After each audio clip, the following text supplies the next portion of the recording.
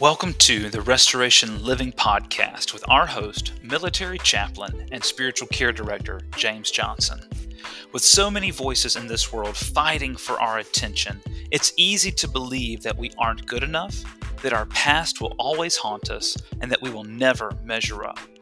But the voice of God is telling us that we can live a life of restoration in Him. Our Heavenly Father doesn't want us to let our past decisions determine our present peace.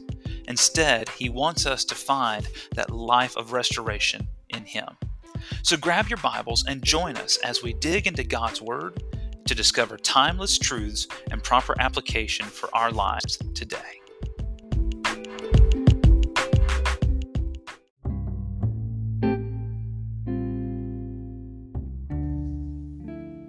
Thank you for joining us again as we continue through this series on the book of Revelation. And we've come a long ways, but we've got a good long ways to go. And I apologize for the break. And we had some school stuff and some Army stuff come up that caused me to have to press pause on the process. But we're going to pick up where we left off. But because we've been on a little bit of a break, let's recap where we left off and what we've covered so far. So we left off finishing chapter 1. Which feels like for us to be as far into this as we are, we would be further, but we laid the groundwork to understand what apocalyptic literature is, how a Jewish person, specifically one in the first century at the time that John wrote this, would have understood it, what they would have processed, and what references they would have understood that John was making. And we also covered the basic rules for interpreting apocalyptic literature, because the proper name for what we call the book of Revelation is the Apocalypse of St. John. It is an apocalypse, which means it follows the patterns of apocalyptic literature. And one of the great mistakes we've talked about numerous times that readers and theologians and interpreters of this book have made throughout church history is trying to read it from the lens and worldview that they currently were in. So if I were to read this during the Middle Ages, especially after some of the turmoil between the Catholic Church and the Protestant church communities during the Reformation, then as I move through the Middle Ages into the Reformation, it's tempting to try and make the Pope the Antichrist, to make the Catholic Church the one world government, because nothing in government happened without the approval of the Church and the Pope. And so why it's possible to do that, you're having to twist the scripture to fit your beliefs rather than twisting your beliefs to fit the scripture. We want to always read the Bible in its proper context. So that's what we've been working on, following the rules of apocalyptic literature and the pattern of an apocalypse. As an apocalypse opens, it gives us the messenger, and John, the beloved, Jesus' best friend, John of Patmos, whichever phrase you want to use, is the author, and he is given a fantastical experience through a messenger. He's the messenger, but then God, through both angelic means and supernatural means, gives John a vision into heaven, into the throne room of God. And as we saw in chapter 1, John is told that he needs to write down the events that will soon happen. And they are supposed to be sent out to the church to prepare them. And that gives us a great starting point for understanding what the proper interpretational method is. And we are settling on the partial preterist view, meaning that the vast majority, 95+% of the book of Revelation has already happened. And if we start from John's point, where he says that this is going to happen soon, and it records numerous phrases we've already covered about how every eye will see Jesus' return, even those who pierced him. We looked at how in the Olivet Discourse, Jesus promised that generation would not pass away before they saw the coming judgment of God and Jesus' return in judgment. And we talked about how that phrase, coming on the clouds, was a point back to God's judgment. It's an apocalyptic apocalyptic term for God's judgment, but also the reference to the book of Daniel, where the Ancient One, the Ancient of Days, gives the one like a son of man all power and authority, and that one like a son of man came on the clouds with glory. And so all of this is pointing to Jesus and the judgment that he is going to make on the people of that generation. So that makes sense, right? And so as we left off finishing chapter 1, we saw that John is given specific messages to specific church communities that he was the bishop over. And these church communities would have had their own pastors, but John was their bishop. He was their elder. He was the one who oversaw. He had planted those churches, and he oversaw them in the region of Asia, and all 7 of these churches were a actual thing. They were real people in real places, but they also are symbolic of the church in general, because we know that this was a circular that was meant to go out to all Christians, because it was telling them the things that were going to soon take place. So as a good reader, we have to divide what is specific and what is general. And good readers, we do this all the time. That when I read, for example, if I read some of our founding documents of our nation that were written centuries ago, they were written to specific people at specific points in history. But as a good reader, I also can say these things still apply to me because I live in the government of the United States of America. So as we read this, we will be able to see what things were specific to each of these church communities and which of these things are things that we can apply in our life today, but we can also parse out the difference, between the fantastical and the literal. And we do this all the time. We use figurative language mixed with literal language. I could say, man, I have not eaten in 12 hours because work has been so busy. I'm so hungry I could eat a horse. Well, I mixed literal with figurative. Literally, I have not eaten in 12 hours. Figuratively, I'm so hungry I could eat a horse. And we're going to see John do that as we continue on in this journey. So I encourage you, if you have not done so yet, Google this map of the 7 churches of Asia from Revelation 2 and 3. Do an internet search for that and look at this on a map. We've talked before about the value of looking at maps and understanding the language of the time to help you get the context.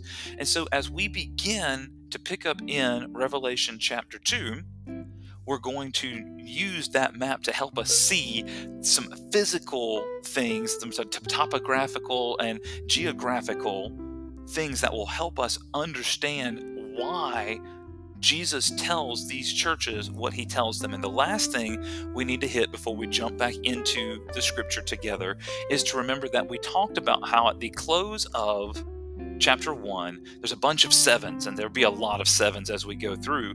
There are Jesus walking among the 7 lampstands, and we talked about how that was the menorah, and it was the heavenly depiction of the earthly temple. That in the tabernacle and the temple there was a lampstand with 7 parts, a menorah, and that represented God's presence among his people.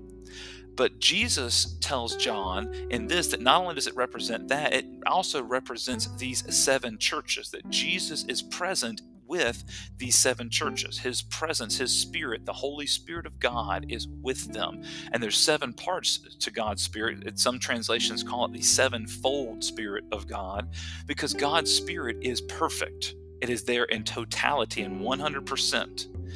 And the next thing that we're told is that Jesus has 7 stars in his hands, and that these are the 7 angels of the churches. And we talked about how the word angel, malak in Hebrew, angelos in Greek, can refer to supernatural beings, right? The Elohim is a term that is used to refer to heavenly beings, and some of the Elohim's job were to be angels, were to be messengers. But you do not have to be a spiritual being to be an angel. Any messenger can be considered an angel. And so who is the messenger? Who brings God's word to these churches? That would be their pastor. That's the pastor's job, the shepherd of these church communities. It doesn't make sense for God to give John a message to give to a divine being. That just doesn't make sense. And so it's a more logical understanding of the use of the word angelos to say this is not where John is giving a message to a supernatural heavenly being from God. He's giving it to an earthly being. John is the messenger to the pastor and the church communities of each of these 7 church communities. So in chapter 2, we're going to pick up and looking at each of these church communities. And like I said, look at a map to understand the specifics of each of these. All right, that was a good preamble to get us back on the same page, literally and figuratively, as we go. So let's look in our Bibles and let's jump into the scripture again in Revelation chapter 2. The first church community is the church community of Ephesus. And starting in verse 1, it says this: "Write this letter to the angel of the church in Ephesus. This is the message from the one who holds the 7 stars in his right hand, the one who walks among the 7 gold lampstands." So this is a letter that Jesus is telling John to write to this church community. Now, Ephesus was a Roman city located in what's modern-day Selçuk in the Izmir province of Turkey. It's a coastal city. It's a port town. This means that at the time it would have had a huge population that was a mix of many different cultures, races, practices, and faiths. One of the things that was very common in the Roman Empire, if you had citizenship, it was very common for people to relocate to anywhere in the empire that afforded them a better life. It would be something where they could leave and go to especially if you were a merchant or a tradesperson, you could relocate and travel, and you could carry the things that you sold. And it was very common for people in these port towns to bring goods from ancient and civilizations, other places in the world. It was kind of like your modern day Amazon, that when I order something from Amazon, I'm ordering from a specific merchant and store, but Amazon is the warehouse carrier, right? They handle the transportation part and allow me to have access to things I could not get on my own where I live. Well, this is what happened in places like Ephesus. As a result of this, there would be numerous connections and collisions between cultures and races and languages and beliefs and faith practices. I mean, think about going today to New York City or London or Seoul or Hong Kong. Each of these places are a mishmash of hundreds of thousands, sometimes millions of people that are coming to do work and to live and to trade and to interact with each other. And so can you imagine what it would have been like to visit Ephesus and go to the Agora? Even if you went there today, you can see it, the ancient portions, and walk through where they would have bought, sold, and traded different things. And man, it would have been a beautiful mix of all of these different peoples all in one place. But one of the things that they also brought was their religions. Specifically, as emperors like Nero and Domitian came into power, the cult of the emperor really rose to its prominence. And beginning with the very first Caesar, Julius Caesar, after Caesar's death, he went through what was called apotheosis. He became a god. And this was something that was very common in the Greco-Roman belief, that when great people did great things, the gods honored them by making them gods in the afterlife. And so because Julius Caesar was and Octavian, all these people were turned into gods. They became gods. They went through an apotheosis. People would worship them and venerate them the same way they would Zeus or Neptune, right, or Aphrodite. And there would be temples to the emperors, and their statues would be in there, and you would offer sacrifices to them to go into the marketplace. Nero was one of the first people, however, to claim to be a god while he was still alive. The common thing was to wait until after the emperor had died and then deify them. But Nero erected a statue of himself as God while he was alive. And so as people went into the cities of Ephesus and other major cities to go into the marketplace, you would have to worship the emperor. As time went on, and the Christians began to struggle with this, and we're going to talk more about this later, but that's the context of the Greek God worship in towns like Ephesus. But Ephesus had a specific god of theirs that was very well known. Especially if you study scripture, you see that the silversmiths who worked in Ephesus were very well known and famous for making little statues, little idols to worship the goddess Artemis. Now, one of the things that we often confuse in our, modern perspective, we don't see idol worship very often. And we have this confused belief that people believed that by worshiping the idol, they were worshiping God, that god or goddess.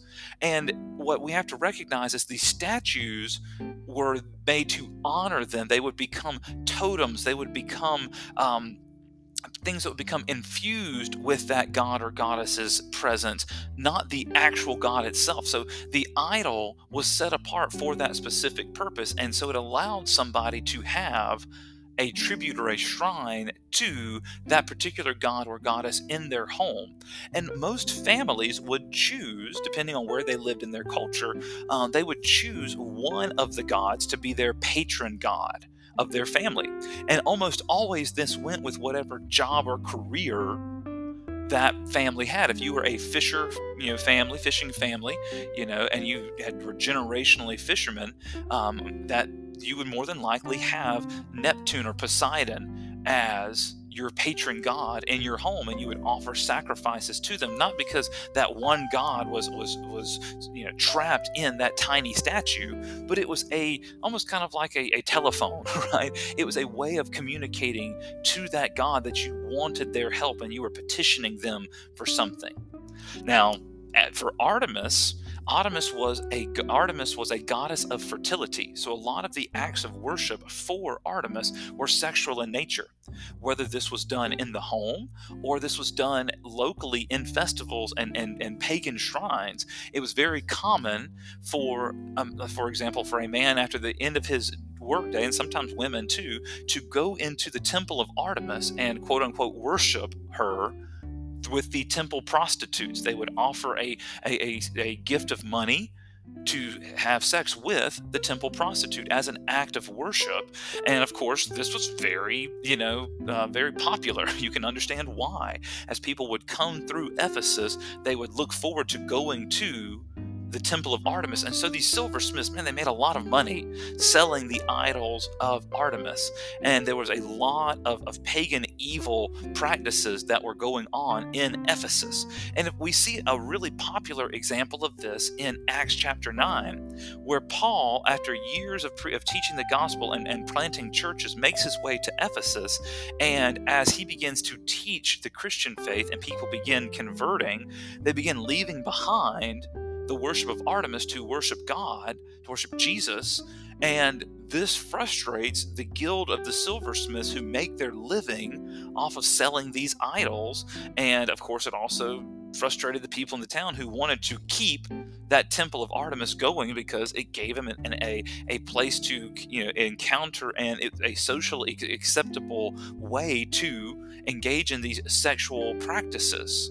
And so as Ephesus thrived through all of this, the church was also growing.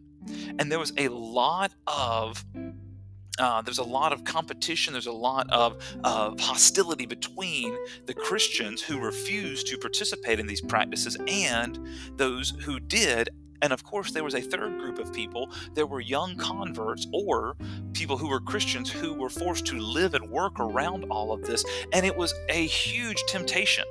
It caused a lot of falling away and people who would convert to Christianity and then realize, wow, I don't want to put up with either the hostility that's coming towards me. Could you imagine being a silversmith who converted to Christianity and now no longer makes these idols? Maybe they do other things. Well, they would have been kicked out of the guild. They would not have been allowed to sell their work in the marketplace legally, and so they either would have had to resort to illegal practices or trying to sell their silverwork in other places, and they would have lost business, they would have lost money, and they would have lost out on the ability to worship Artemis through these sexual festivals and practices. So there was a lot of struggle between devout Christians, devout pagans, and those that were kind of caught in the middle. And so this is where The first letter Jesus gives John, this is where this picks up. That's the context of what's going on in the mishmash of different beliefs and the desire to teach the true Christian faith in the middle of all of this. So let's go to verse 2. Jesus tells John to write this to the pastor, the angel, right, and the church. And it says this in verse 2. I know all the things you do. I have seen your hard work and patient endurance. I know you don't tolerate evil people. You have examined the claims of those who say they are apostles but are not. You have discovered they are liars. You have suffered patiently for me without quitting. Okay, we're going to see a pattern in each of these letters. The first pattern starts off with a reminder of who is writing to them, and with a reminder that Jesus is the one giving them this message. They need to take it seriously. And a compliment. Jesus is complimenting them. I see the good things you're doing. You're examining the claims of those who bring new religious teaching, and you see that they're liars. One of the things that was happening all over the Roman Empire is a mishmash of pagan and Christian beliefs. People wanted to have their cake and eat it too. They wanted to be accepted by the world and to participate in these pagan practices and still be able to say, I'm a Christian, and show up to church on days of worship and take part in the Christian community. They wanted to be able to have it both ways. And Jesus is telling them, you've patiently suffered for me without quitting. And we talked about some of the things they would have suffered: poverty, rejection. There would have definitely been family discord as people became followers of Jesus, and their families would have been pagan still. And so this would have caused a lot of struggle and hardship. And so Jesus is complimenting, saying, hey, you have not given up the faith. You've endured these struggles and you've stayed true, and you have done a good job of when new people come and bring new teachings, because it's not like they could go on YouTube or the internet and read their Bibles. Most of them didn't have Bibles. They might be one set of, of course they would have had what we call the Old Testament, but they would have only been copies of the early teachings of the apostles. And so if I wandered into town and said, hey, I'm an apostle, let me tell you, well, how would they know? How would they verify it? There wasn't an apostle membership card. They would have to, test what they said against what people like Paul told them in the beginning. And so let's pick up in verse 4, and after the reminder that Jesus is the one telling them this message through John, giving them a compliment, then Jesus gives a correction. So let's look at verse 4, the correction he wants to bring to them. Verse 4, but I have this complaint against you. You don't love me or each other as you did at first. Some translations say you have lost your first love. Verse 5 says, look how far you have fallen. Turn back to me and do the works you did at first. If you don't repent, I will come and remove your lampstand from its place among the churches. So now, Jesus wants them to understand that yes, you're doing good things, but you've fallen away. You've gotten caught up in other things besides being true to me. And it's no small wonder, looking at the context they live in, how easy it is to fall away. How easy it would be to get up and want to go back to the life that brought you, financial security or prosperity, that brought you social acceptance. One of the things that the church is struggling with even today is this problem. As people leave the church in droves, the church is in steep decline in America right now. As of this recording, it's projected that 27% of church attendees are leaving every year because of the fact that the church is standing up for its beliefs. I mean, a simple internet search will show you how denominations are fracturing over these things and church communities are dying off. I've driven by in just the last 2 weeks 5 church buildings that are for sale. Now, maybe they're for sale because they've experienced phenomenal growth and are building new buildings, but it doesn't look that way. It looks like these church communities are dying and their buildings are being sold because they can't afford to keep them anymore. These trends are showing this, and some pastors get mad at saying, oh, look at the statistics of the church dying, or they say, James, you're being too negative. Jesus wins in the end. And yes, that's true, but that doesn't deny the reality of what we're experiencing right now. Jesus warns them if they fail to repent and return to him as their first love and stop being corrupted by the outside world and the outside teachers, that he's going to remove their place from the lampstand, that from the church of music, that Jesus is going to remove his presence from their community. And what that lets us know is that church communities can exist without the presence of God in them. I've been in numerous places where people did a lot of church, but didn't have a lot of Jesus. And so as we move forward, Jesus is giving them the serious ultimatum. Come back to me and come do the things you used to do, or I'm going to have to take my presence away from you. And look at what he says in verse 6. He gives them another compliment. This is in your favor. You hate the evil deeds of the Nicolaitans just as I do. Now, this is just one sentence, but it gives us more context as to how they left their first love and still remain true. That they were caught up in understanding the teaching of the day. And as a guy that's a theologian, I do the same thing. I try to stay on the forefront of what's being taught in the world of theology, both in Christianity and other faiths around the world. But as a result, you can get so caught up in theology that you miss doing the work of God. So who were the Nicolaitans? The Nicolaitans were an early group of philosophers that were part of a group called the Gnostics. And the Gnostics, and gnosis means knowing in Greek. They believed that they had a new form of hidden knowledge. And that the only way to find this knowledge was to join their movement. And that's an old trick of many cult groups, is to say, we have hidden knowledge that the rest of the world does not have, and the only way to get these deeper teachings are to join our group. And what they did was they believed that the soul was pure and the body was evil. That the only way to have purity is to divorce the body from the spirit. But what this gave them to do is it allowed them to say, you know what, you can keep your spirit pure and let your body live however it wants to, because there's no salvation for the body. There's only salvation for the spirit. This gave them permission to say, I can do what I want to with my body. I can commit adultery. I can go to these, drunken orgies. I can overindulge, right? I can experience gluttony, right? That's the problem with the sin of gluttony, is overindulgence and overdoing things. And the Nicolaitans were one of the first groups to teach this.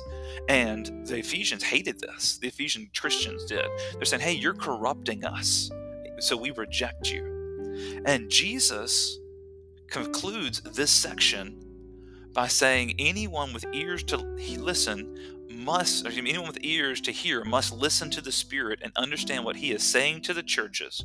To everyone who is victorious, I will give fruit from the tree of life in the paradise of God.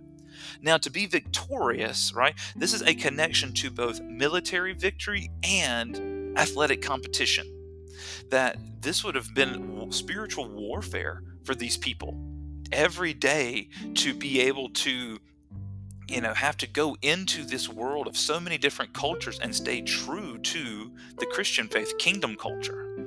And so Jesus is telling them, hey, if you're victorious, if you stay true to the faith, I'm going to give you fruit from the tree of life and the paradise of God. This would have been a throwback to, a reference to Genesis, to the Garden of Eden, where the tree of life was. After Adam and Eve disobeyed God and fell outside of his will, they were cast out of the garden and could no longer have access to the tree of life. Well, the tree of life comes from God. It's eternal life. And he's saying, anyone who's victorious, I'm going to give you eternal life.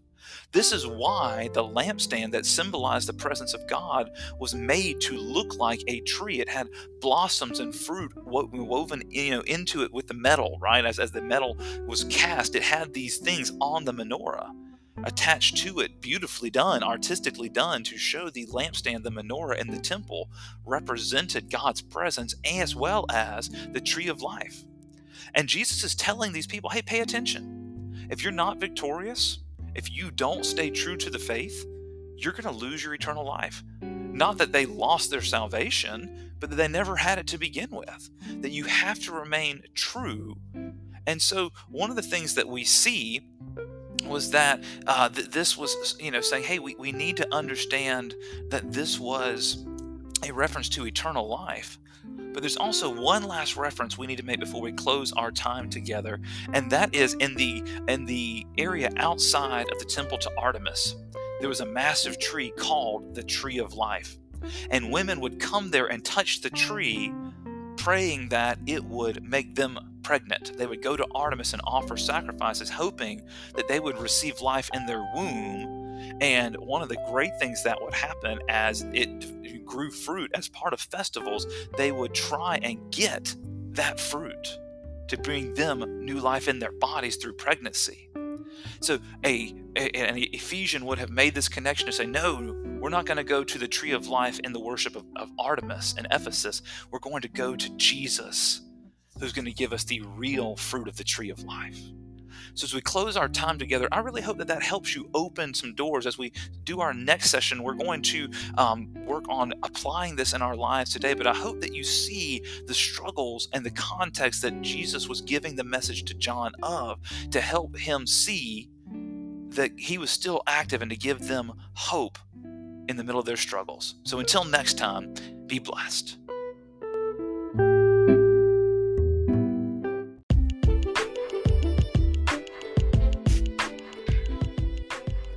Thank you for joining us for this episode.